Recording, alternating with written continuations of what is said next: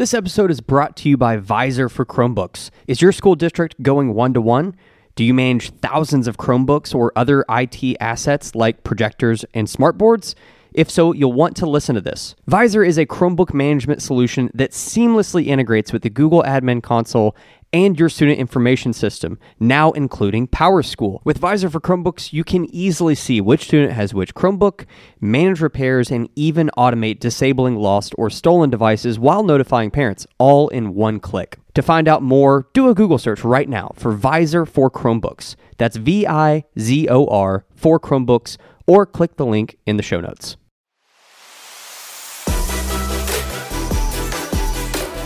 Welcome to the Chromecast, the official podcast from Chrome Unboxed, where we unpack everything from hardware to software in the world of Chrome and Chrome OS, so that you can be more informed on all the latest updates, changes, and devices.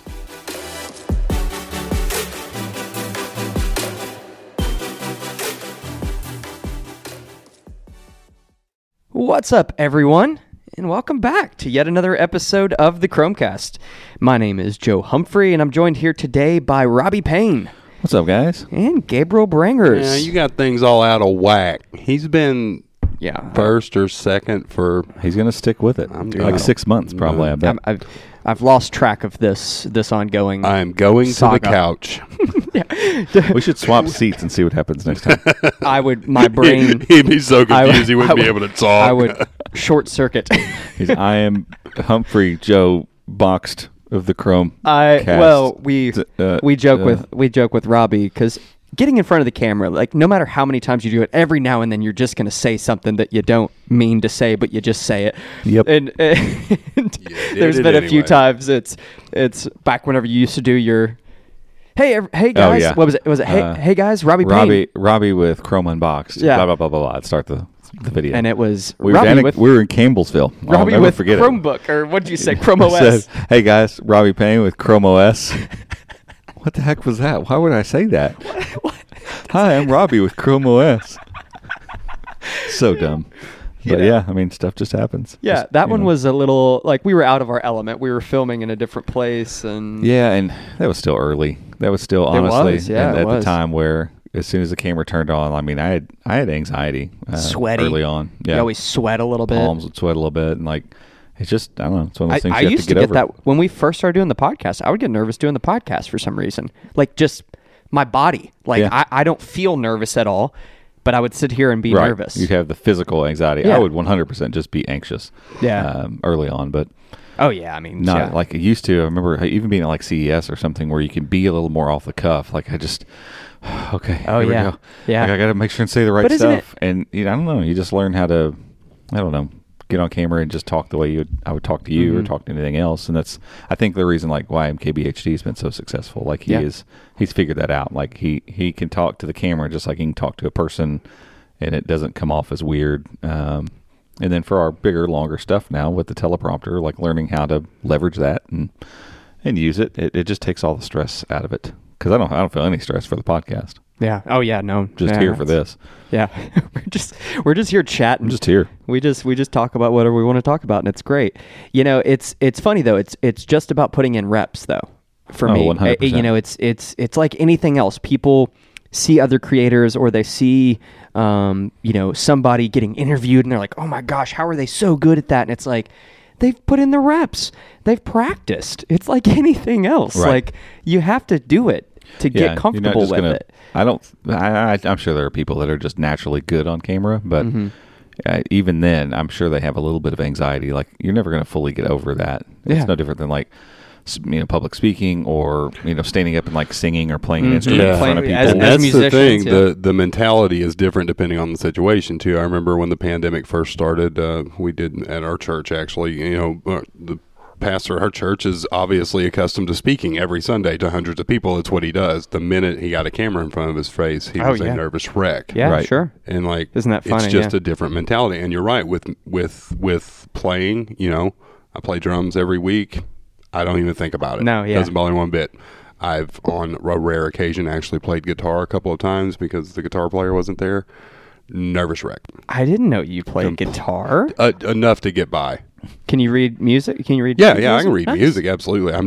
I didn't learn to play guitar until Robbie and I were roommates years ago, and because of my years of abusing my hands doing other things, it takes a lot of work for me to play guitar because my fingers just don't have that flexibility. And he's got them thunder paws. Yeah, thunder paws, exactly. Raw.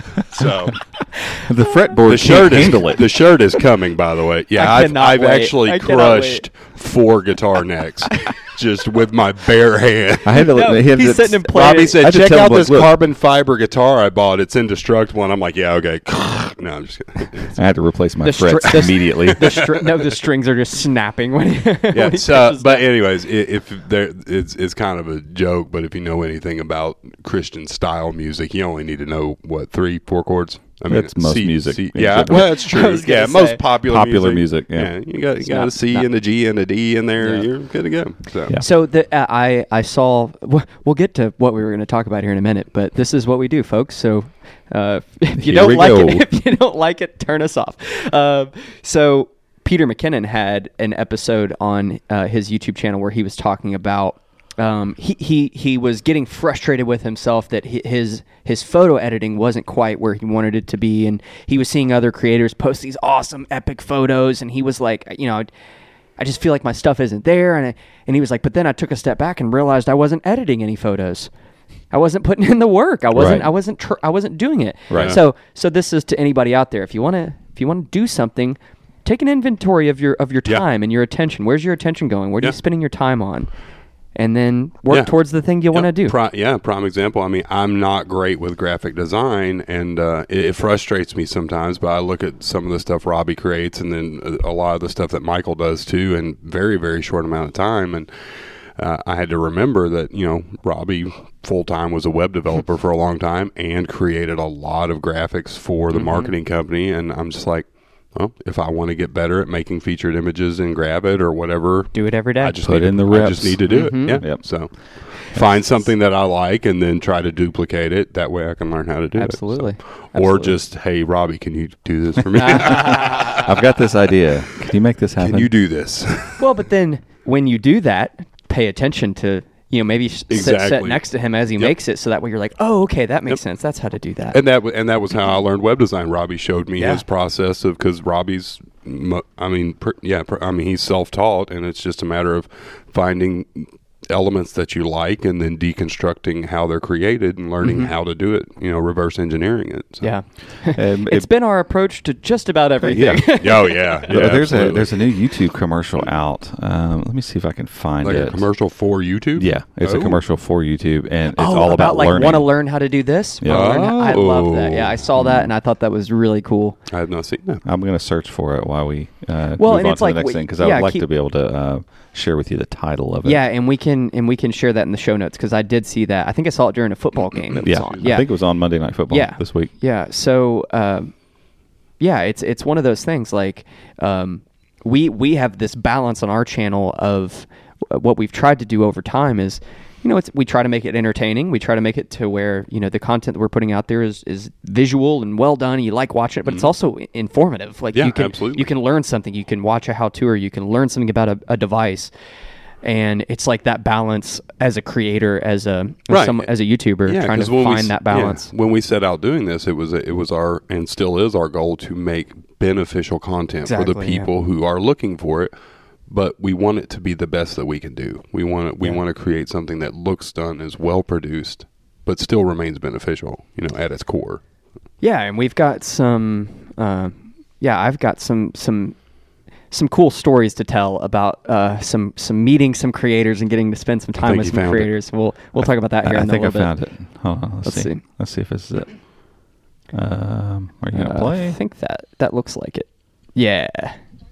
Yep. Yeah, that's it. Okay, so the title of the video is called "What Will You Learn?" Yeah. So let me actually search you. This is on some other website that has hijacked it. Yeah, iSpot TV. All they do is identify like commercial actors and stuff. Because when you see a guy in a commercial, like, I know I've seen that guy in something else. That's what they do. iSpot TV. That's a great name for it's really cool, because there's never even heard of that. Oh, geez, they have a whole series of these. Oh, wow. These are actually. But they all start the same though, with that little search bar and typing in. I think these might be, let's see, updated. No, this is April. So this is a series called What Will You Learn? What Will You Learn? Commercial.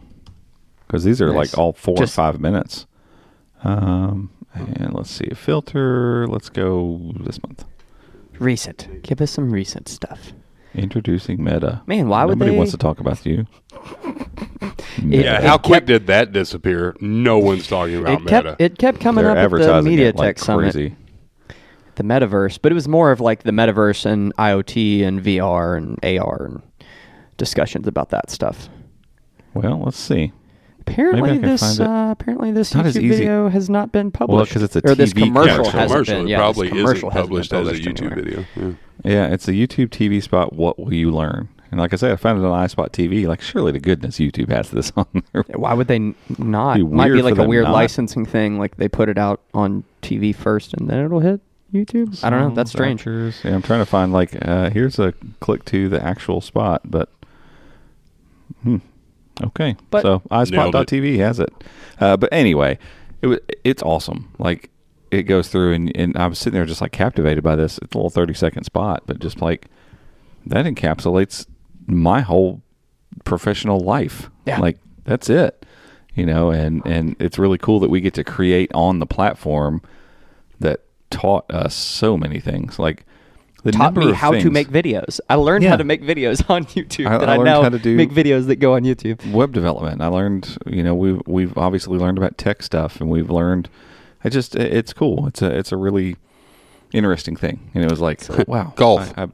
Lots of golf. YouTube golf. I've learned all Disc kinds golf. of things about golf, Yep. and Joe's learned disc golf, and I learned a bunch lot. of stuff Mountain about biking, playing guitar. Yep, How a to- lot of stuff about cars I learned on YouTube. Like little stuff, like doing little tweaks on my bike. Like, all right, how do I change out the brakes? I had the brake pads because I have actual little brake pads on my bike. It's like, how do I change this? Cool, let's find it on YouTube. Change out my flush valve and my Oh, water yeah, valve that's on my right. toilet Yeah, you were over the telling- yeah. weekend, and so I had to deconstruct the entire toilet to do this.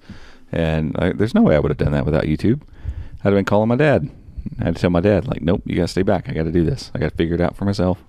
My dad's handy, and he can come in and do stuff. But, I want to be able to do this stuff on my own too. And it was more just like I want to prove to myself that I feel like my superpower is if I have the ability to go and get the information, I can learn to do anything I want to do.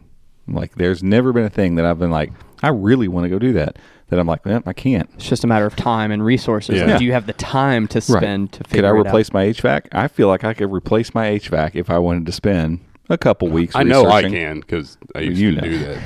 But, whatever. But like, it would take me so long to research all the intricacies that come along with it. I used to to think that people that did not do that, it was simply because of lack of effort on their part. Right. But I've come to realize that some people don't possess. Their brain doesn't work that way. Right. They don't possess the roadmap to research things and how to. Right. And that's it's fine. It's that's abstract, not, really, because until you those start are doing also people who have creative abilities that I will never be able to learn because my Right. brain doesn't work like that. But for me, I'm like, I mean, it's like when we started digging into commits years ago when we started writing for Come On Box. I'm like, we had no idea how to navigate the repository. We just figured it out. We Google this and then find that, and then we find an article about this, and then there's a paper on that, and then it's like, I'm just going to find it. I'm just going to figure it out. Yeah, and I think it's abstract thought, really. It's and not everybody's brain's going to work that particular way. But I also know that because my brain's wired this way, I figured this out a long time ago. I remember being envious of people that I knew that like that they had their thing. There's a guy, his name's Josh Brown. Probably have never listened to this, Josh. but what's Josh Brown's thing? It's music. Mm-hmm. Like, clearly, there's no question about this. Is he any good at, like, math or, I don't know. I don't know about any of that other stuff. I went to school with him. He was a good student, but yeah, he's probably not near the mathematician as he is. Right. He's a very gifted musician. Yeah, but he can play anything. Any instrument. He just picks it up and just can play it. He either plays it currently or he has played it. He's toured with so many different bands simply because he can pick up whatever they want him to pick up and play. He'll just figure it out and start playing it. I remember going to his office one time years ago and just walking in thinking, your office looks like a music store because there's just instruments everywhere. Yeah. And so, like, what picks his interest is, I want to learn to play that thing, so I'll go find it on eBay and buy it and learn to play it because it's a weird-looking instrument, or whatever. And so I always remember being envious of people like that. We're like, they have their thing. I don't have a thing. Like, I get good enough at something, and then I move on to something else because that part of my brain wants to I want to learn enough about it to go, yeah, I can do that. Anyway, next thing. Moving on. let's do this thing. I wonder if I could do that. Yeah, I can. Yeah. Let's do that. And so, like, everybody's brains are just wired different. We're going to talk about this probably after the break. I don't know. Anyways, so we're talking about it now. I'm assuming that this was a quote from your review. Yeah. Okay. What is it? So JoJo, one of our patrons and also a contributing writer, shared in our Discord one of the comments from Robbie's Pixel review that was just published, an hour ago maybe? Yeah. I only change phones once every year like a normal person. If you follow us or Robbie, that comment makes perfect sense because he swaps devices all the time. Used to. This guy's comment was, WTF, am I missing something? Because I'm presuming that the average American might not switch. I don't know. In my mind, I think people do. Most people do. Yeah, there's a ton of people around me that 2 years maybe get the newest iPhone every time it comes out. But you think about older generation and people that aren't tech savvy and things of that nature. I mean, my mother-in-law still hasn't gone and got a new phone. She finally called me the other day and said my entire phone. She has an LG. It's got to be 4 or 5 years old. It's probably not getting updates, honestly. Yeah. It's gone to high contrast mode, but it's not in high contrast mode. So I'm thinking she hit the screen on something and it's dead. Knocked it, yeah. And she's like, well, the guy at T-Mobile told me I need the Galaxy S21. I'm like, you don't need a Galaxy S21. But I think about that. Right.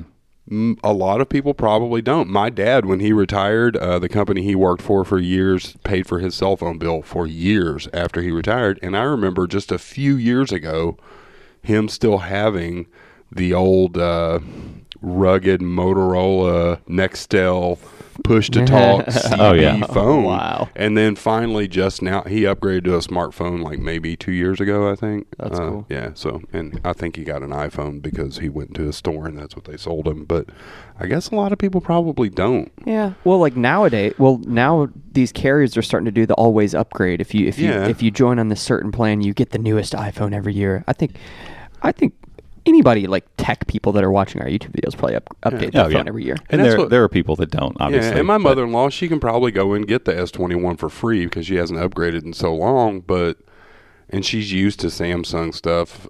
She has an LG, but she has a Samsung work phone because she worked for the government, and that's what they gave her. But I'm just like, go get the Pixel. You'll like it so much better. Yeah. Yep. Yeah.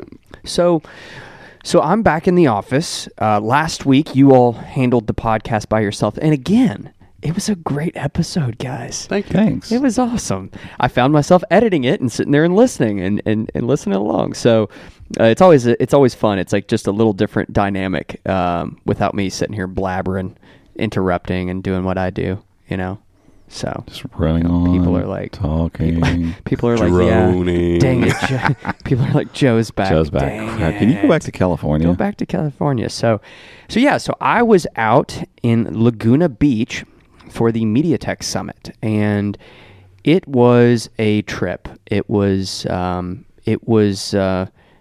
really, really fun. It was very informative. I learned a ton, and we showed up. One of the reps got me really excited, said something about oh yeah, I'm glad you brought your camera. They didn't really have anything there. I was hoping they were going to have a new Kompanio 800 series Chromebook there. They did not. I was really hoping they would have a demo of the 1200. That would be insane. Amazing. But I don't even know if I'm hoping maybe they'll have that at CES. I hope so. They're supposed to be launching them at some point pretty soon, according to what the original timeline they'd laid out. I mean, what did they say? Because you asked the question in the conference about time frame, didn't you? Because they had originally said 2022 for 1200 or 1000 series or whatever they're calling it. And then I asked the question, and they said first half. Yeah. So I said Q1, Q2. Yeah. So it'll be a little bit yet. Yeah, and not shocking. Looking forward to them, though. Yeah, I mean, just with the chip shortages and supply chains and all that stuff, it's yeah. And then Gabe found a listing for the new Asus Flip CM3 3200, whatever. That has the new. Is that the 828? Yeah, they're doing 828, aren't there? I think it just says 820. So, because Joe had sent us a picture of the Chromebooks that they had there, and the Flip CM3200 was on there, which that's the actual model number. It's the CM3, but it's the 3200. And Robbie goes, wait, what is that? And then I went and looked. I was like, oh, no, that's just the Flip. We have one in the office. And then during the presentation, they had a picture of an Acer and that Flip and said it had the mid-tier. And then while we were doing the podcast last week, I came across the landing page on Asus's website that had, and they're literally just swapping the chips out. But that could be, and that's what I wrote when I shared it, that could be a really big deal if the price point stays comparable to the current model, because the current model is a little overpriced. What's the current? I think the Best Buy model is $369 for the Best Buy version, but it's 4 gigs, 64 it's 8183 in it. Yeah, you get the 81, not 90. No, not 92. 81. Is it 92? What's that? The mid-tier one. It's 8192 is the and then 95 is the big guy. 95. There you go. So, but you get the 8192, and they do like 864, and they keep it around 380. Yeah, because it was a cool, like the form factor was good. Like the bottom part of it was a little cheap feeling, like the trackpad wasn't good. But we also got a review unit that felt like it had been passed around quite a bit. So it could be a very interesting device, I think. Especially if nothing else, just seeing how the 828 or 820 the works. CM3 detachable with the 820 would be a way more interesting device. Or the Duet. Yeah. Or the Duet. A refresh Duet. Just, you don't have to make anything new. Just swap out them. Don't make the big guy. Like, do the little small dude. The 10.1 inch with the 820. Do the exact same thing, you know. Yeah. And, and give me 8 gigs of RAM, and I might have a device that I could use at my desk. Yeah, and it was really cool. Like, obviously, we track all this stuff. We are familiar. We've been tracking the kind of the names of these processors. You've heard a couple of them here, but it was cool to have them all up on a presentation and them to take 45 minutes to tell everyone there about this. So there's publications there that have no idea about Kompanio. They've maybe seen one of our articles and they're like, whatever, we don't even know like what this is. But now to have a little bit more clarification, the 500 is going to be the lower end. It is the 8183. I'm assuming they'll update that and maybe make like another newer version of that, I'm guessing. Possibly. There's an 8186 somewhere, but so that's my concern. It's the Corsola baseboard, and so I could see a new Duet coming out. Like I'm having a hard time finding with the Kompanio 500.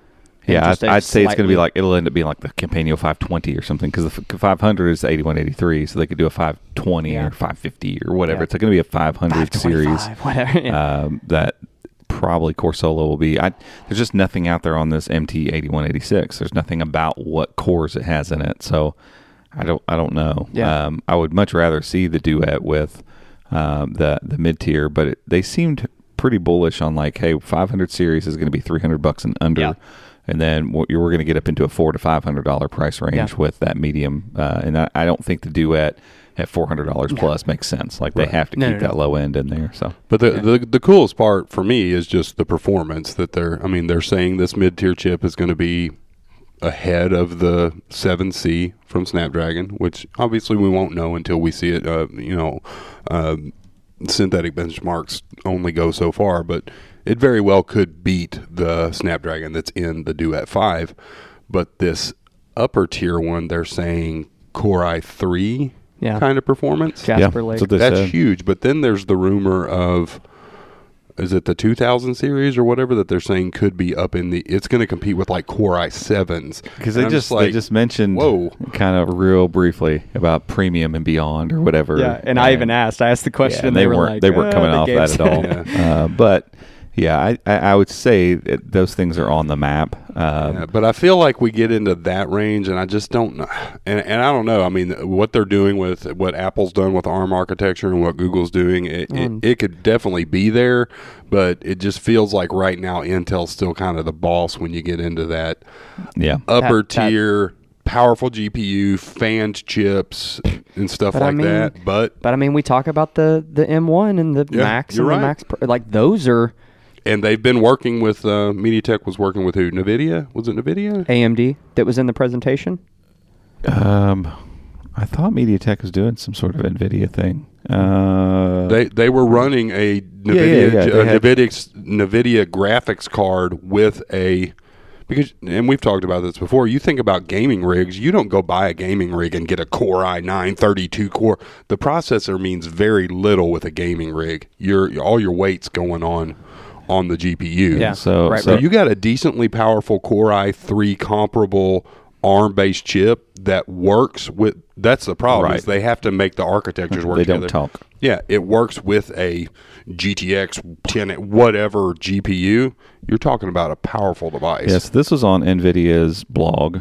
And they said, because they had a video of it playing some games. And it's where is it? I think it's the something 1200. Oh crap, where is? There it is. MediaTek Kompanio 1200 ARM processor. So that's the 8195. That's the ARM processor that's going to go in Chromebooks, and so they're running Wolfenstein, Youngblood on it with those two paired together, and it's amazing. Or ray tracing, all that kind of stuff, and so yes.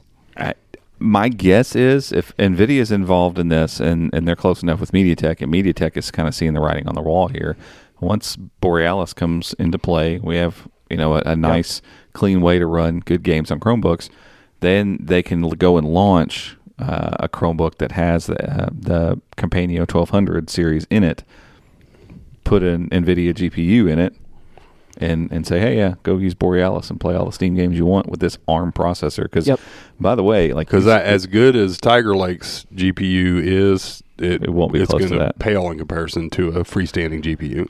Well, and we're getting ready to film the review of this. I'm looking at the Lenovo Duet 5 in front of me, and it's got the Gen 2 Snapdragon, and I know we're talking about MediaTek, but ARM's ARM, and like to be able to have that kind of performance graphically, and then probably also be able to look at battery and know, like, okay, I'm sitting here at 70% screen brightness on this thing, and I charged it a little bit today, just earlier. I don't know what it got up to, but it's sitting at 60% battery right now with 9 hours in the tank. Yeah, and I've had it screen on the entire time we've been sitting here, so it's not like it's gonna jump down here in a second. I unplugged right before we started the podcast. Was at 100%. I'm at about 60% screen brightness, and I've already chewed almost 10% of my battery. Yeah, and this thing's powering an OLED screen. Right, this isn't fanned. So, and what's nuts is I get. Easily, they advertise 15 hours of battery on this. Yeah, 100%. Yeah. Like 15 hours of use. Like I charge it once a week normally, and I take it home with me every day. This is what the Chromebook I use at home is this one, and granted, it's got to have good standby time and stuff, but it does. And so when I go crack it open at home, it's still sitting at the same battery, and I use it, and then I close it down, and I bring it to the office, and usually I'll use it like right now with the podcast or something like that. Close it down, take it home. It's that kind of thing all week, and I don't have to charge it. Yeah, and that's what that's the beauty of ARM. My kids have gotten spoiled with their 10e tablets because they'll use them for 3 or 4 days, and then I need to charge it. But we've got another Chromebook around the house that's Intel, and they don't charge it after using it, and then they go to use it the next day, and they're like, "Why didn't you charge my?" I'm like, "Well, and during the during the Kompanio presentation, they made mention of smaller, thinner batteries." But longer battery life with these chips. I don't remember the exact claim, but I know there was something about... What was it? Sorry. Smaller and thinner batteries, longer battery life. They said that in the presentation. The MediaTek? Yeah. Oh, yeah. I mean, that's just the promise of ARM in general. Yeah. And so they did... I kind of put together their slides. We got their slides from the presentation, and we threw it into a post. And, some pretty alarming statistics they're throwing around. Let me pull them up because I want to make sure I get them right here. Yeah. MediaTek... Here we go. And again, bold performance claims. Yeah, and I'll just say, I mean, it was just really cool them taking a little bit of time, and obviously they spent basically the whole day before talking about the Dimensity 9000, their smartphone chip, because that was the star of the show. Yeah, sure. But some of these claims in this, I mean, there were people perking up a little bit. People kind of Well, I mean, the fact that they gave some dedicated time to it in the first place was just awesome to see. And Qualcomm's is what, next week? This week? Yeah, I would imagine. My guess at least would be some mention. Well, I'd be shocked if they don't say something about plans for an 8C. Yeah. We're not going Chromebook to Hawaii, but that'd be cool though. Joe's got some new connections. Maybe he can get us some insider information while they're for there. Next year. Yep. Absolutely. So yeah, they compared it to Celeron N4500, which is the base level Jasper Lake. You have this one's weird.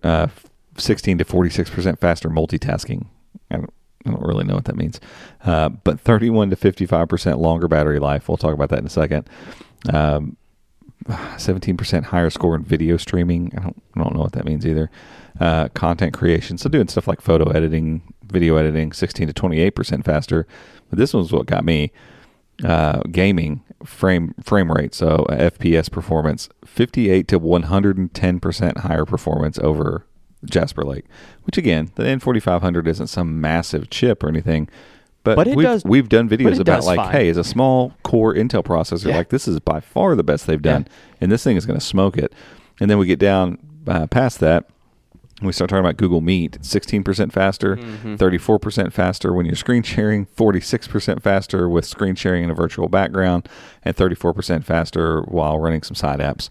And then you get down to this battery claims. And so when they compared the two, in order to get these numbers, they used a 33% smaller battery in the one with the MediaTek in it. So it's only a 2/3 cell versus what is in this Intel machine. The devices are 20% thinner in general, 13% lighter, but still showing 31 to 55% more battery life with a 33% smaller battery. So if they had equal sized batteries between the two, I mean, it would literally be double battery life. I mean, it's insane. And so, I mean, we're going to see, I think the 800 series is going to be just a really marketable, beneficial chipset for Chromebooks.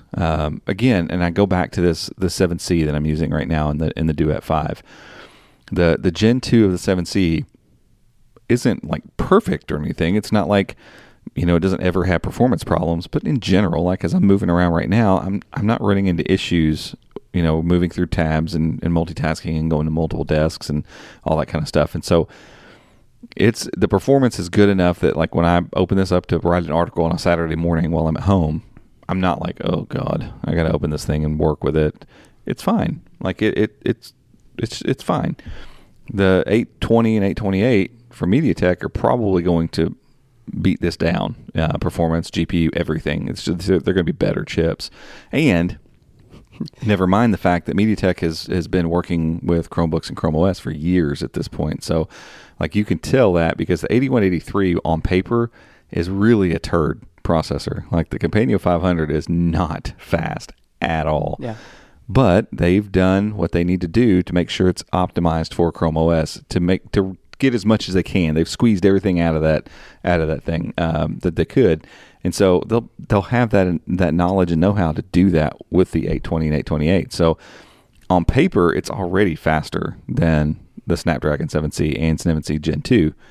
So in real practice, it's going to be a lot faster. And my bet would be it's going to feel, this is just my guess, it's going to feel more like probably the Pentium Silver, between Pentium Silver and Pentium Gold in performance, which is to say fast enough that you don't have to think about it anymore. Yep. And then you're going to get the benefit of Android apps just running really well on it because MediaTek has always run Android apps great.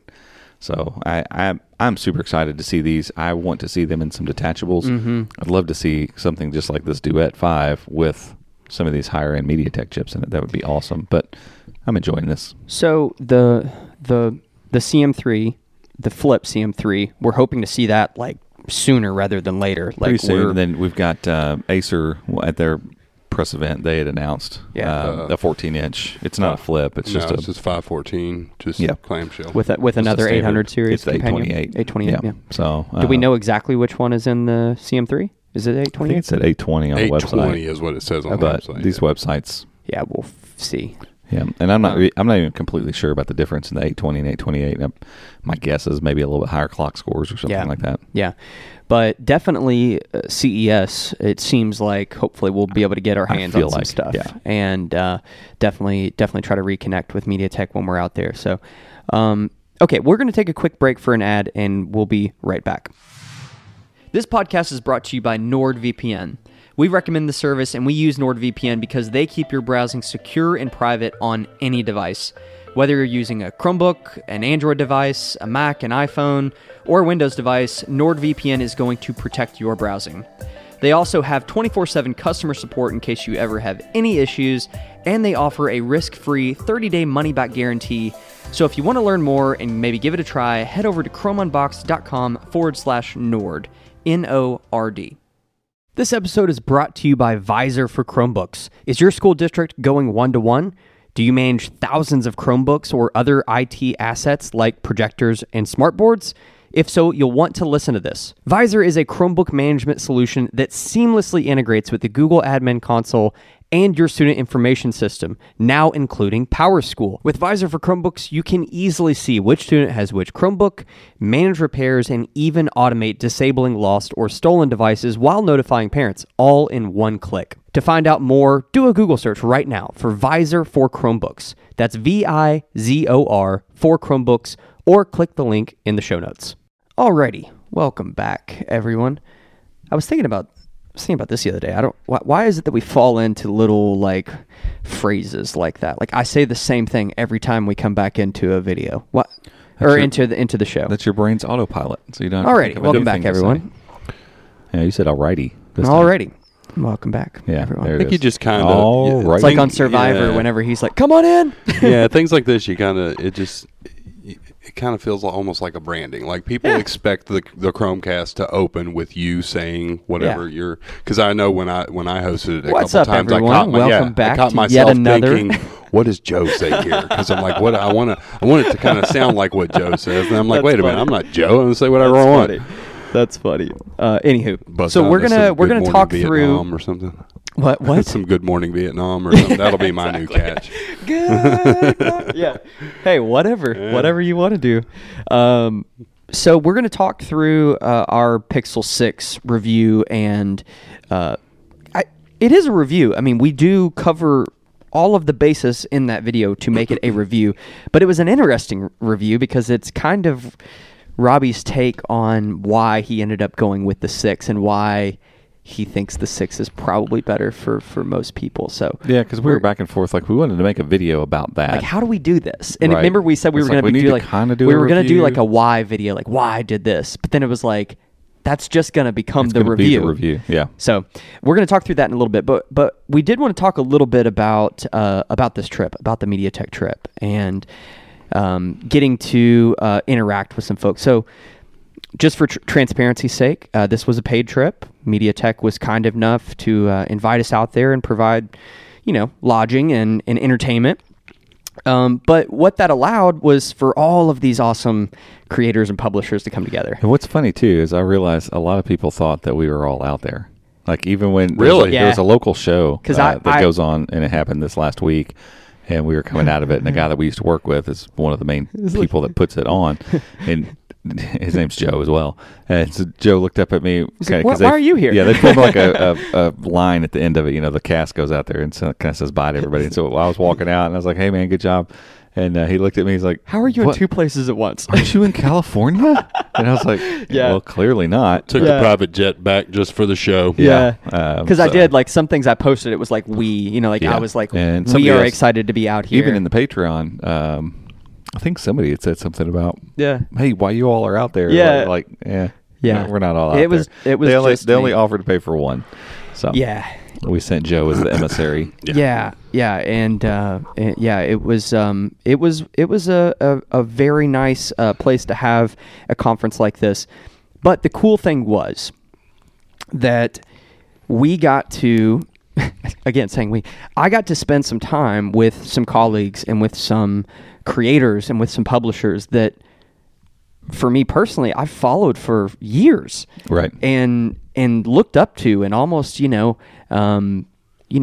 helped guide some of our content over the years. Seeing these creators doing cool stuff, because that's the awesome thing about like a creator community, is everybody's kind of like, we're competing, but we're also kind of working together in a way, right, and kind of feeding off of each other. You see somebody do these dope graphics, and you're like, oh, I wonder. Our graphics we use come from a company that I found through Marquez Brownlee. Right. Like the little stuff like that. And so I guess like first thing would be the conversations with MediaTek were just awesome. It was so cool to get to spend some time with some of their executives, some of the folks that we work with a lot, and actually put a face to a name and sit and have conversations with these people, and for them to get a feel about what our plans are and what we want to do. So that was amazing. Sure. But then there was kind of the other side of like, all right, we're here for this business stuff, but we also have some time to just kind of hang out, because it was at a resort and we get to just spend some time together. And, they had planned activities where we had a cooking class that was all powered by MediaTek, which was really cool. I got to see the June oven in action. Oh, have you all seen this? Yeah. So it looks like a little tabletop, like toaster oven. Right. But it does like full blown everything. Like we cook chicken breast in it. Huh. And maybe I should look. It's called a June oven. It's very cool, but it's powered by MediaTek. Everything's powered by MediaTek. That's what I learned at this summit. Everything is powered by MediaTek. They're it's in true. Everything. A bunch of stuff. Well, and I mean, everyone probably listening here saw our big giveaway that we did leading up to Tourniquet, and all those things that we gave away that were all powered by MediaTek. Yeah, but if you go to there, it's powered. They have powered by MediaTek.com. Yeah, I mean, just the mass amount of stuff that they are in. Yeah. I mean, they're in Pelotons, they're in Nordic Track, they're in all kinds of stuff. It's just it's crazy. So we had these kind of planned activities, and the first night, I'll be perfectly honest, I got back and I kind of told the guys this rundown, so I'll tell the story here. I was nervous. I was anxious. Like we've gone to CES, we've gone to some media events. Normally, though, when you go to those events, you might be able to say hi to someone for maybe 30 minutes. Like if you get to have a conversation with somebody for 30 minutes, that's awesome. We had hours to spend with each other. And I was nervous. The first night, I didn't know who to talk to. I talked to some analysts. I talked to our rep from AMD. Talked to a couple folks, and I was just kind of doing my thing. Everybody was sitting down, so you couldn't really like go talk to people. Right. Like, let me pull up a chair awkwardly, So like it was a little weird. But I was leaving, and I turn around, and who's walking out behind me? Michael Fisher, Mr. Mobile. Somebody and I'm gonna go ahead and say this. It's okay. Get it out. I love it. My wife even asked me when I was showing her Michael's Pixel 6 Road Tour video, where there are quite a few cameos of Joe in that video. Yeah. She said, "Oh, are you jealous?" Yeah. I was not jealous that Joe went. I had the opportunity to go. Yeah. I'm glad Joe went. I think Joe did a phenomenal job of connecting and just doing way better at a lot of the stuff than I would have. But when that happened, my heart sunk a little bit.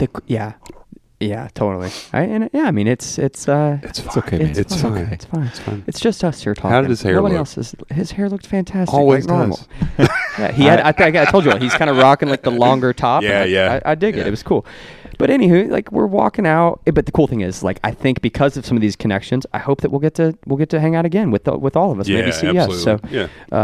So he's walking out, and so we have a conversation walking to the elevator, and we get in the elevator together, and we're talking, and he was just like, "Oh yeah, Joe, hey, what's up?" Like, Joe from Chromebooks, how are you doing? And I'm like, "What? Hi." And I was totally honest with him. I was like, "Dude, this is like a fanboy moment right now. Like, I've followed your stuff for a long time, and this is just really cool." And he was just another guy. He was just a guy who was there hanging out just like I was, and he was like, "Yeah, let's connect tomorrow and maybe talk a little bit more about what you guys are doing." And so there was just these moments where we got to interact with other creators, not just at an event where it's like, "Hey, I love your stuff. Cool. Yeah, what are you all doing? Yeah. Like we got to sit and talk. Right. And it was more like a retreat. The more you shared, I'm like, this sounds like a retreat. It was. Oh, yeah. Absolutely. I was chatting with the MediaTek rep the last day, and Katie, and Katie was like, "Yeah, it kind of feels like summer camp." Yeah. Like I feel like I'm leaving summer camp. Because you did the cooking thing, but you all hiked. We went on a hike. And there were people playing golf. Yeah, people were out doing stuff. Like, it was incredible.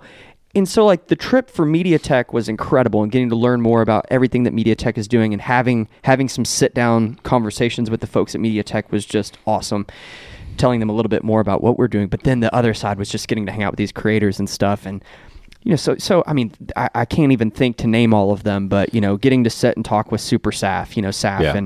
and David, David, what's his last name? Goggins from the Unlocker, sitting and talking with him, the Unlocker, and Tim Schofield and the Tech Chap, and some of these creators that I watch. I mean, I'm subscribed to them and watch them constantly, and getting to interact with them kind of more as peers. Right. And you and I were talking about this a little bit last night, Robbie. It's like, we have grown this brand, we've grown it, and we need peers. Like we need folks that are doing the stuff that we're doing. And some of the conversations that we had, it wasn't all business. Like we were all just kind of hanging out and chilling, but there was times whenever I told the story to Robbie last night, and I think I might have maybe told Gabe a little bit, but we were on the hike and Saf is just walking behind me, and so he and I just kind of sitting and chatting. He was telling me about this awesome. We were asking some conversation got brought up because we ended up taking this very treacherous trail, like kind of by accident, and it's steep. And we were just talking about, like, I was talking about mountain biking or something, and skydiving got brought up, and he was talking about going skydiving, and then he was talking about how he's kind of pivoted a little bit because it wasn't that trip, but it was another trip whenever he was working on this big video and was really working hard and putting together this huge video. And then this Instagrammer tech person comes in, takes a couple cool photos and leaves. And he was like, oh, interesting. Like maybe I can do some of that as well. And so he started pivoting a little bit and focusing more on Instagram and doing some other things there. And some of these conversations just kind of came up naturally. And, we got to go sit and watch the sunset one night. A group of us were down by the beach and having some conversations again about strategy and a couple things, but in a very casual way. And it was just really, really, really cool. And then to meet some publishers, folks, Ricky from GSM Arena and the, Ryan Hager, Narav from XDA. I mean, just so many cool people. And, you read these people's writing, you watch their videos, and they're just humans, like it, but then to actually sit and talk with them and hang out with them was just incredible. It was amazing. Yeah, it was really cool, and I hope that it's going to be a moment for Chrome Unbox that we'll look back on and be like, man, remember that time Joe went out to Laguna Beach? It was a good thing. Yeah. That got us connected. And going back to the whole comment about peers, we don't say that. Joe doesn't say that. I didn't say that last night of like, we are without peer. It's not that at all. Like I'm talking about like we need peers around us, like actually around us, to where when we start going to these events again, post pandemic, we get to, I don't know, interact with people and have these types of conversations because we've just not like we've been siloed kind of a little in bit. A bubble. There's nobody doing what we do where we live at all, not even close. It's just we do a weird thing. There's a YouTuber in the area, but he's so different than what we maker, do. Yeah, it's totally different stuff. Yeah, it's very, very different. So like tech bloggers / tech YouTubers, tech creators, like those people, and there's clearly kind of a group, of course, that people that are in it and have been doing it for a long time, and like all of them were like, these are my travel buddies, like you get to see them when you travel, like, oh cool, we're going to this thing, we get to see you again. Michael Josh, Daniel Sen, Tommy with Gadget Boy, and all of these people, like they all kind of just know each other, and Tech Chap and all them, like it was just having that sort of connection I think will be it's just and to be able to hear things from them, but also just to be able to, I don't know, to relate. I hadn't thought until you started sharing all this stuff. I'm like, man, I hadn't really thought about that. Like, we don't have that. We talk to each other, but that's about it. I mean, we don't have these deeper connections with people where we can talk about what it's like and how frustrating this part is and how to do this better. It's like part of it's strategy, but part of it's just being human, with other people, like that understand where you're coming from. I use the example like people struggling with grief, for instance. Like my wife lost her sister 4 years ago, and I tell her all the time, like, I want to understand fully to an extent. Like, I kind of don't want to understand, and I can't, fully empathize with you because I've not been through losing a sibling. Like, as much as I want to be here for you, she understands fully that I can't, because she can look back before she lost her sister and be like, there's no way I would have known that this is what this is like. And it, again, these are very different things, but it's that same idea, like being able to talk, like she goes to group stuff where other people are going through the same stuff or have been through the same stuff for that reason. Or have been there and done it, Right. That's part of the human experience. And so it's easy and tempting to think with work, a lot of people go to work and they work with other people around them in their job that are all doing the same job. So you have built-in peer mentorship happening. Like, so you can get off work and go have a drink with a work buddy, and you all can vent a little bit about the frustrations, or you can talk about the cool stuff or whatever, and every job I've ever had had that stuff built in. This doesn't. Exactly. This is the first one where like, we're it. This is, you guys are who I talk to about this stuff, and we're all asking some of the same questions a lot of times, and so it's sometimes it's not totally helpful. And so, like, I'm really looking forward to hoping, that at CES especially and other shows like that part of it is, we're there to get the job done and get the stuff covered, but the other part is going to be catching up and broadening some relationships with people that do what we do. Building these into actual ongoing relationships, because there are people in the industry who have been doing this for a long time. They're in very high positions, and they're still very gracious. I mean, Dieter Bohn is a perfect example. I have in my naivety reached out to him years ago when we first started doing this, and he doesn't know me from Adam, and we were nothing back then. Responded to me on Twitter, answered my questions, gave me some guidance on some answering some questions they were looking for. I mean, there are a lot of great people in this space, but to have those relationships is totally different. Like Robbie said, that will be huge for us, just as personal and professional development, to have those relationships ongoing. And the Joe's week in California was a huge catalyst to move that forward. So and I think not only having just some kind of networking and peers in that regard, but also having some folks to join us on the podcast or us go on other podcasts. Like, we talked about that a lot. That was the thing that kind of kept coming up. That's an easy way to collaborate with some of these folks. So we've already kind of started some of those conversations. So definitely trying to do that. Have some guests on the podcast. It'd be really connect cool with some of these people. That'd be really cool. But it was just really cool. Definitely go check out. I posted a couple things on our Instagram. I've posted some things on my personal. And it's just some cool shots and some fun things that happened. Go check out Michael Fisher's. Let's make sure to throw this in the show notes. His road trip review. It was a night. Should I tell the backstory here? Sure. Yeah, I don't think he would mind. He addressed it. Yeah, he addressed it in the video. So the last day that we're there was kind of our free day, and towards the end of that day, I saw Michael, and he had a pretty stern look on his face, and he was just kind of, you could tell he was a little upset. And I was like, dude, what's going on? It was me and Nick Gray, the new owner of Fandroid. We were walking down to the beach and saw him, and he was like, yeah, I've been working on this video, had a really cool narrative for this video, been filming everything, because I had seen him filming just constantly, and I was like, he was like, I've been filming everything in 1080 instead of 4K. And he was like, everything. Like, I don't know what I'm going to do. And so we kind of talked about it a little bit, and I was like, man, just like, you're good at this. Just say, like, hey, I was going through settings, and I accidentally didn't switch it back. The interesting part of in the video where he addressed it, he actually showed like, hey, it doesn't notify you like other cameras do, and this one doesn't. Like, so that's something Google probably should address. Yeah, add a little 4K when you're filming in 4K, or a little HD or whatever. Or just have the resolution just up there in the corner. Yeah, all the time. So it's easy. I can see how he made the mistake, and I've done it before in Pixels, trying to film stuff, because we always film everything in 1080 because the 4K files are massive. Yeah. So like our stuff we film for patrons, I've done it a few times. Actually, filmed something in 4K, and I'm like, oh my gosh, this file's 15 gigs, which isn't huge, but for what we do for that sort of stuff, it was a big file. So anywho, he overcame it and put out this video, and it turned out really cool. And there's a couple shots where you can see me lingering in the background, kind of hanging out. It's my 15 minutes of fame, I suppose.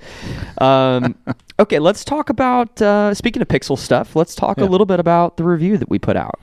Something we've been working on for a while. It's we didn't want to put one out whenever a lot of people did. You even wrote about it and kind of said, haven't spent enough time with it. Yeah, like the reviews hit, and it was kind of like, hey, take these with a grain of salt. It's been like a week. Google's been out of the flagship level Pixel game for almost 2 years at that point, and like give it a little bit of time. Let the dust settle and let's see. And so we put out that struggling review, video of trying to decide which one, and ultimately I think when we filmed that, I was trying to talk myself into the Pro, and I ended up going with the Pixel 6, and I kind of laid out in the whole video and the post. It just came down to a couple factors. It was available for one. The Pixel Pro or 6 Pro is still not available. My wife's still waiting on hers. Did Josh get his yesterday? It's supposed to be arrive yesterday. Yeah, was the shipping. Yeah, the guy that works with us, Josh, he finally got his. But we have one here, so it's not like I didn't have one to test and used it for quite some time. And I don't know, there's just a charm to the Pixel 6, the pricing, the availability of it.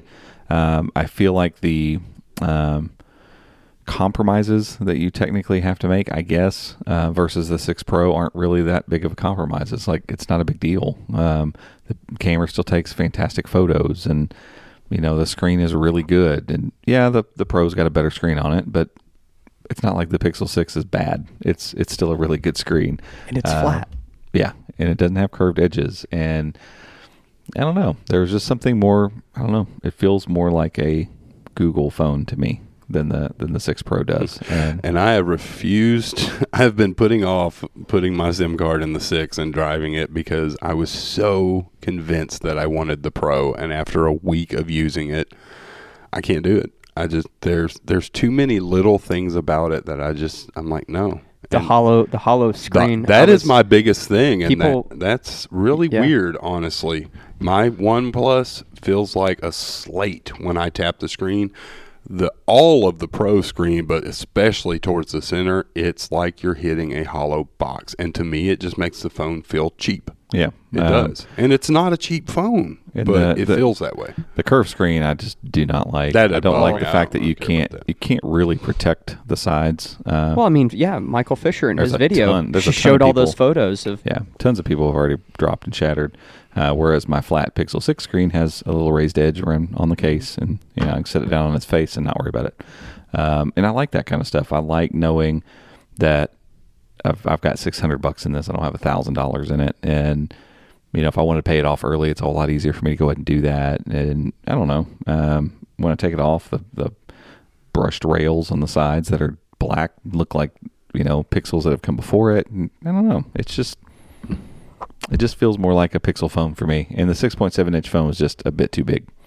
It's just that's a whole lot of fun. Especially for anybody out there listening who has small hands. Like I have fairly small hands, and it was it's a bunch. See, that wasn't a problem for Thunderballs. Thunderballs. Is this 6.7? 6.55. So did you see the new one? The 10 Pro is going to be 6.7 as well. Oh, okay. So the OnePlus 10 will be that big Herculean. Yeah. So now I'm at the point where I'm like, do I switch to the Pixel and then possibly end up getting the OnePlus Pro or 10 when it comes out? Is the OnePlus 10 going to be radically different? Is it not going to be as good because they're technically Oppo now? Oppo bought them or what? Yeah, whatever. They merged. Yeah, I think they were always knows what they were doing. Yeah, they were always linked. It's all one company. How large? I'm trying to look up how large the screen is on the 13 Pro Max. But then at the end of the day, I come back to it and I'm like, I really like my OnePlus. However, there are some Pixel features I'm really missing. We talked about this on last week's episode. I never find myself wanting to take photos with my phone, but after you carry the Pixel for a few days, you find yourself looking for opportunities to take pictures. Yeah. You want to see, you want to photograph things, and then just little things like the what's playing is cool. We did find a little, I don't know if it's a bug and if it's a Pixel thing or an Android 12 thing, but in last week's Chrome podcast, we realized that if you get a notification while you have an app open that has a fingerprint, like your bank app, say you open your bank app and it's asking for biometrics and a notification pops up while you're doing that, you can't interact with either of them. Yeah, that's strange. Yeah, it's just done. So you have to wait for either the notification to go away or just swipe everything away and start over. Yeah, it's annoying. It's almost like the notification's drawing over everything. Yeah, or something. So the 13 Pro Max, which is it's such a stupid name. Yeah. Is 6.7, but it's a little bit more squared, so it kind of feels Even larger. bigger. I saw people, what's the, folks using it. What's its aspect ratio? I don't know. Of course, this website is all just like these insane glamorous shots. I was trying to get down to the specs. Yeah. Yeah, they're never going to give you all that. Let's what see. What the heck? iPhone 13 Pro. Anywho, that Max. is, that does seem like the big phone size these days, like that 6.7. It's just big. It's the exact same, 19.5 by 9. So it's going to be almost the exact same size it's just big as the phone. Pixel 6 Pro. So, yeah, I think for me, I don't want to say this is a utilitarian phone because it's not. It is still a very nice smartphone. But when compared to the Pro, for me personally, this just felt a little bit more utilitarian for me, doing outdoor stuff, kind of throwing my phone around a little bit. Like, I don't throw it around, but like if it's in my disc golf bag or if I'm mountain biking or whatever, right? I just feel a little better having this in my pocket. Well, and it being $300 less makes that, and that's the thing is that it doesn't the value proposition. It doesn't feel like some phones where, I mean, granted there are a small number of sacrifices with the 6, but you don't feel like you're getting the lesser phone when you get the 6. Not really. It's not like some other devices where they've done like, okay, here's the XL, and the lesser one you're making a lot of sacrifices. It's not like that. And that's what I'm glad to see Google kind of continue with that. I mean, especially if they're going to do an A. If they're going to do an A, that makes sense. Pixel 2, 3, and 4 the internals of both of those phones are always the same, small and large. It was just which size do you want it in. But Apple drives a lot of perception around smartphones, and the way they've done it with smartphones is the bigger phone gets the better stuff. And I don't love that strategy at all. Either. No. I just think people like different size phones, but like what? And I guess I know RAM costs money. I get it. Not much. But it's not much. So why not just put 12 gigs in both of them? I don't know. Like, come on. Because you have to justify it now. Yeah, of course. Again, because Apple drives a lot of those perceptions. So back when the Pixel 4 and 4 XL came out, the Apple hadn't done quite that yet. And so you go back to Google going, we're going to put the same thing in both of them. This one's just smaller. The only difference in the two phones back then was the screen resolution. And you didn't need all the pixels on the little bitty Pixel 4. So they did 1080p. But other than that, they had the exact same specs. And so that doesn't give people a lot of reason to upgrade or to pay more money for the Pro. And I mean, it's probably a legit marketing strategy, to save some of the goodies for a bigger phone that you can just charge more for. And I will say 8 gigs of RAM, I haven't had any issue. No, my OnePlus 8T had 8 gigs of RAM and 128 gigs of UFS 3.1 storage, and I'm like, never once was like, oh man, I need to stop doing so much stuff. Yeah, like, my multitasking is not good. Like, no, I've never once and that's the thing. I mean, if the specs are going to be practically identical, the size of the phone, the difference of the size of the phone is going to have to be drastic. Because when you hold the 6 and the 6 Pro, to me, they don't feel that much different. Like one of them slightly smaller than my phone, one of them slightly larger. I think if you're going to do the comparable specs in both phones, one of them's got to be like a 5-point-something inch device for people that want a small phone. People would have loved that. I think the iPhone Pro, not Pro Max, is 6.1. Yeah, so and then I think smaller. The other one, to the regular one's even I'm kind of surprised I didn't go or with the Pixel 6. I'm surprised I didn't go closer to like 6.1 or 6 inches. I feel like that would have been, because what's the 5? It's 6 inches, I think. Right at 6, I do believe. Yeah. What's the A supposed to be? It's 6.2. So that's what the 4A 5G. Yeah, which was a good size. It's a larger phone without feeling huge, because the Pixel 5A is what, 6.3, I think. Yeah, it's a nice size phone too. I like it. This so while we're talking A series, so the 6A, there's already been some rumors out. Yeah, I had saw an article yesterday that freaked me out for a moment. I thought said they were going with the Snapdragon. I was like, what? That was in the one world? I saw. Yeah, they went around. And then for a you little confused me because I was editing and I said something about, hey, did you see that? And you were like, yeah, we wrote it. And I was like, okay, cool. And then I kept editing, and then I didn't see it on the site, and I was like looking around. I was like trying to figure it out. And then this morning, I think we all like figured out that it was someone who had wrote that it was going to be GSM Arena put a full specs list out, and they said that it was the Snapdragon 778, which is fine, would be fine, but it seemed weird. But it also said it had that camera 50 sensor. Megapixel. Yeah. Now that they've updated and they've changed it to Tensor, and 9 it's to the 5. 12.2 megapixel camera. There was an article found this references in the camera app and stuff like they've done before. So it's going to be the. It's a 12.2 megapixel main sensor it's the Pixel 5's camera. Yeah, so you're talking Pixel 5 with a Tensor chip, basically. Ish. Yeah, and my guess would be it's an A series, so they got to keep that price in that. It's $400. It'll be a killer. $300 to $400 range. They have to stay there. So that probably means a 60 hertz screen. It'd be amazing if they put a 90 hertz screen Tensor and just kind of dumb down. My guess is they'll use a little bit of plastic, I would think, but maybe the not. one images they posted, I don't know if those are just.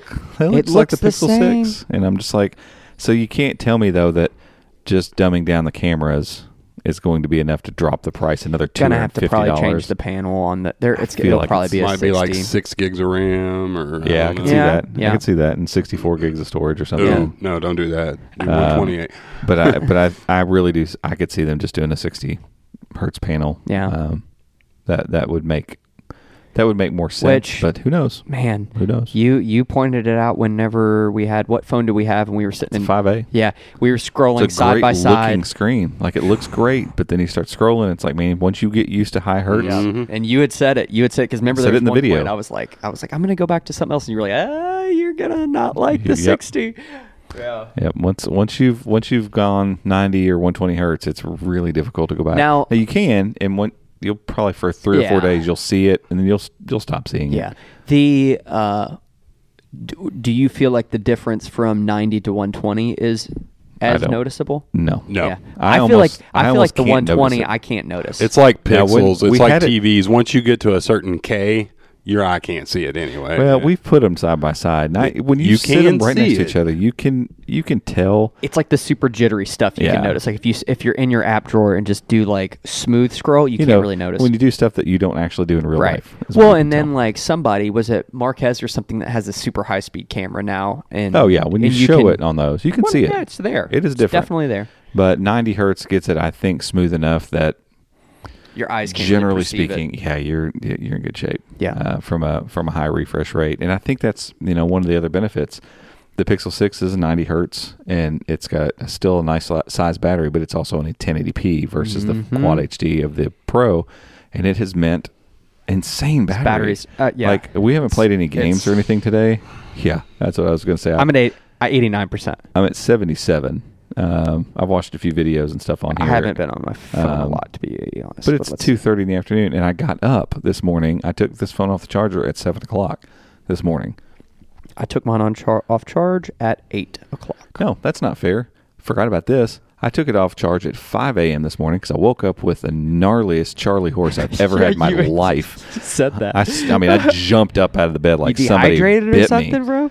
I don't know. I think I was having a dream and I was doing something where I was pointing my toe real hard. And it just locked up on me. Anyway, so I got up and I needed to walk it off, and I couldn't go back to sleep for a minute, so I actually turned my phone on, unplugged it, and I was reading and doing whatever. And so it's been off the charge since 5 a.m. Wow. Because I didn't plug it back in because I was like, it's fully charged and it'll be fine.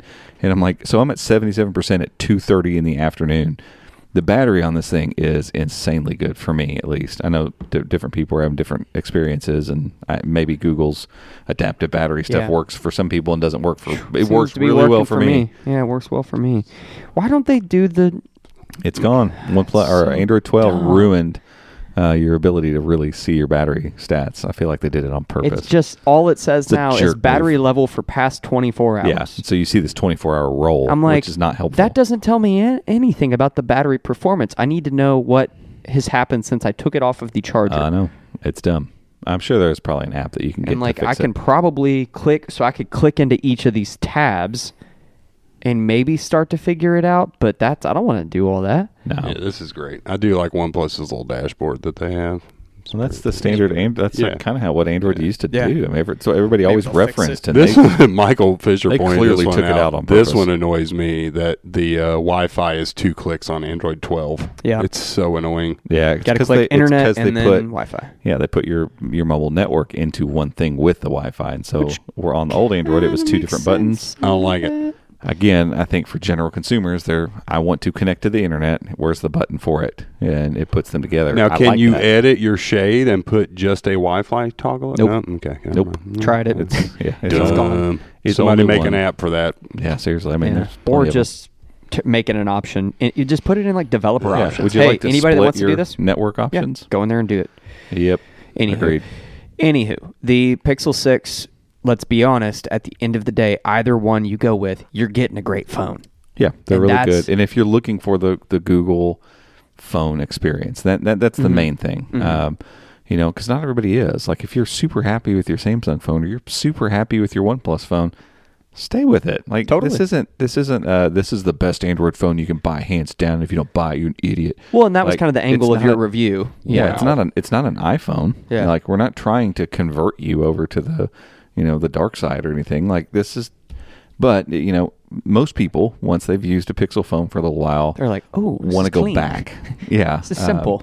And that's been the issue for me for a couple years now, where I'm kind of over the Pixel 4. I was ready for another phone. I've been made fun of on the YouTube video already for saying I'm a normal person because I only upgrade every year now. To me, it's closer to normal.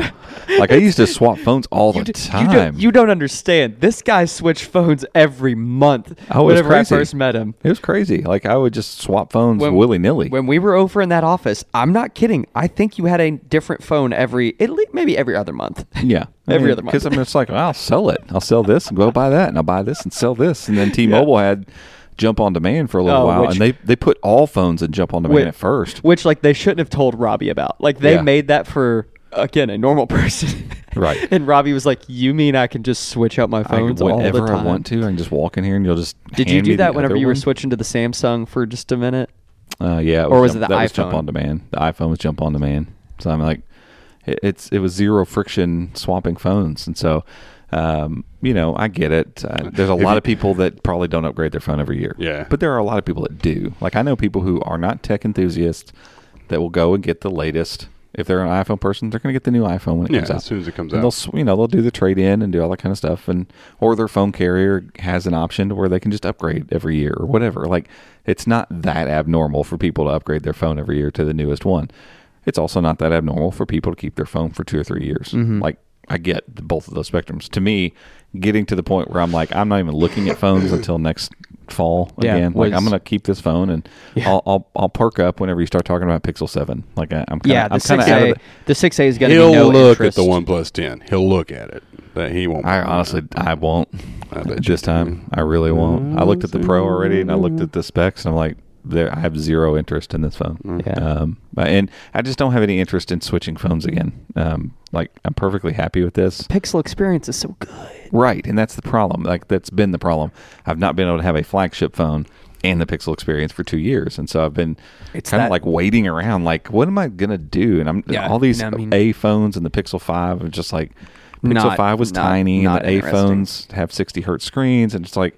None of this stuff sounds like anything I would want. And so that's why I've been so anticipating the Pixel 6. And that's why I was like, for the Pro, I'm just going all in. I'm ready. I want the Pixel experience, and I want the best thing you got. And after I used them for a bit, I'm just like, I don't know. The Pixel 6 just feels a little fragile, maybe just almost like too nice. Like it's that Samsung feel. I want the utility thing. Yeah, you said it in the video. It's like almost that kind of Samsung feel, the nicer OnePlus feel. It's that sort of phone. If you're into that stuff and that's what you want, if you want the nicest of the nice, by all means, go get the Pro.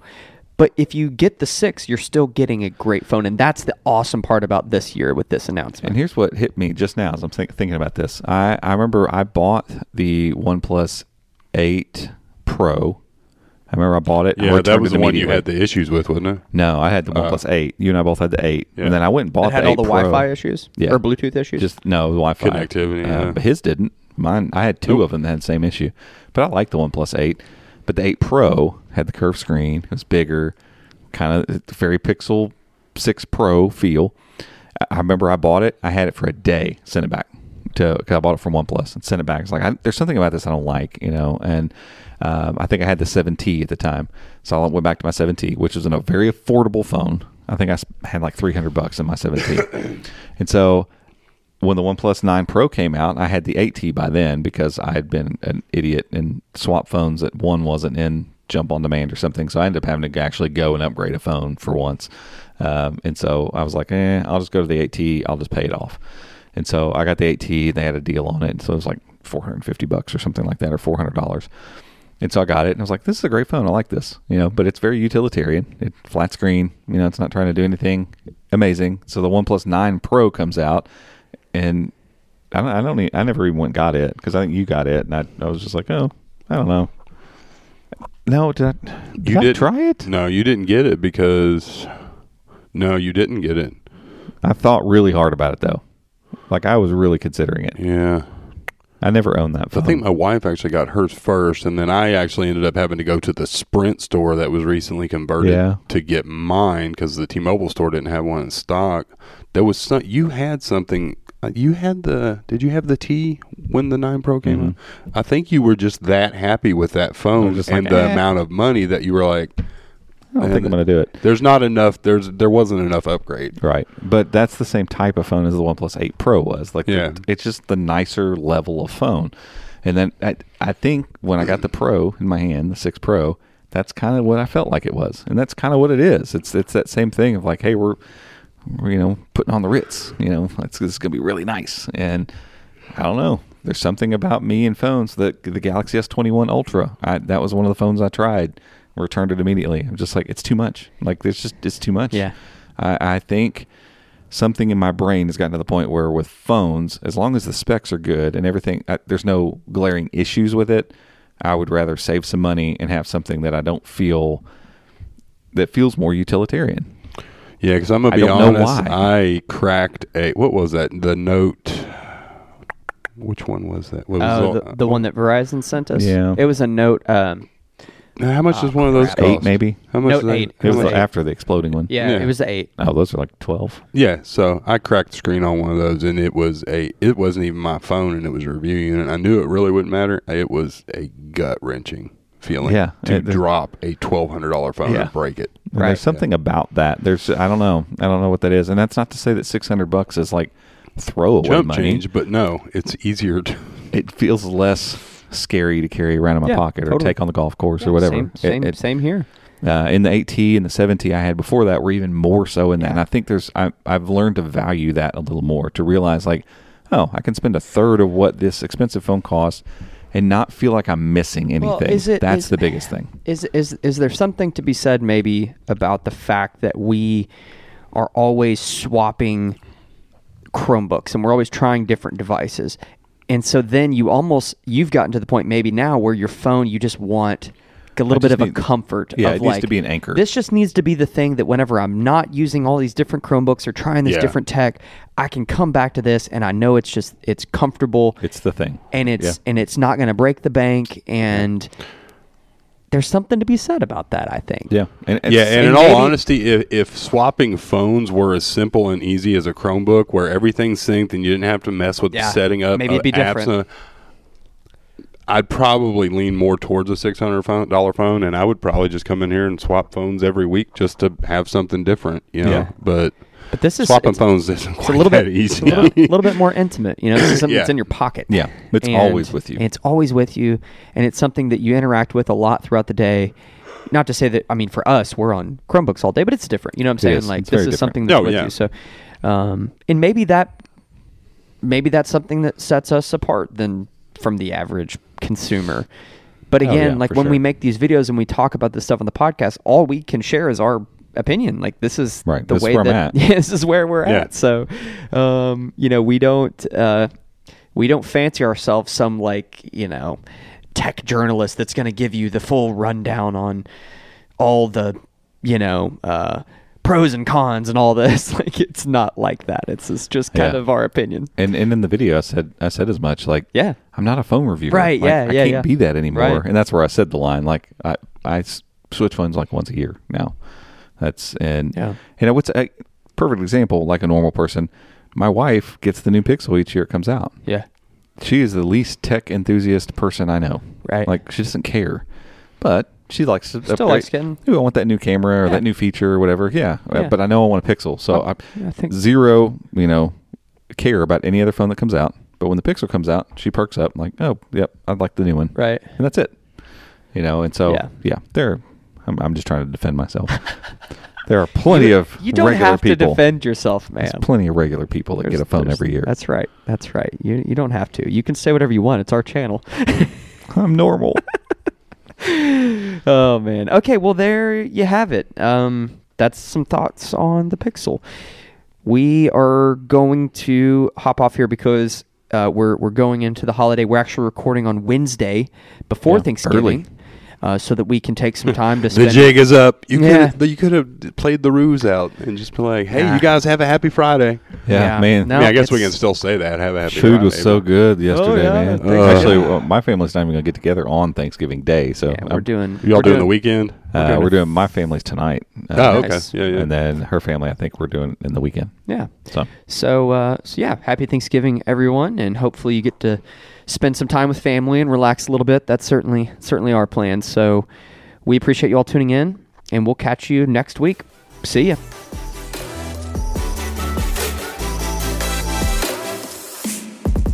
Hey guys, thanks for tuning in. You can find show notes over at chromeunboxed.com/podcast. And if you want to stay up to date with everything that's happening in the world of Chrome and Chrome OS, make sure to check out our website, chromeunboxed.com, and follow us on social media by searching for @ChromeUnboxed. Thanks again for listening, and we'll see you next time.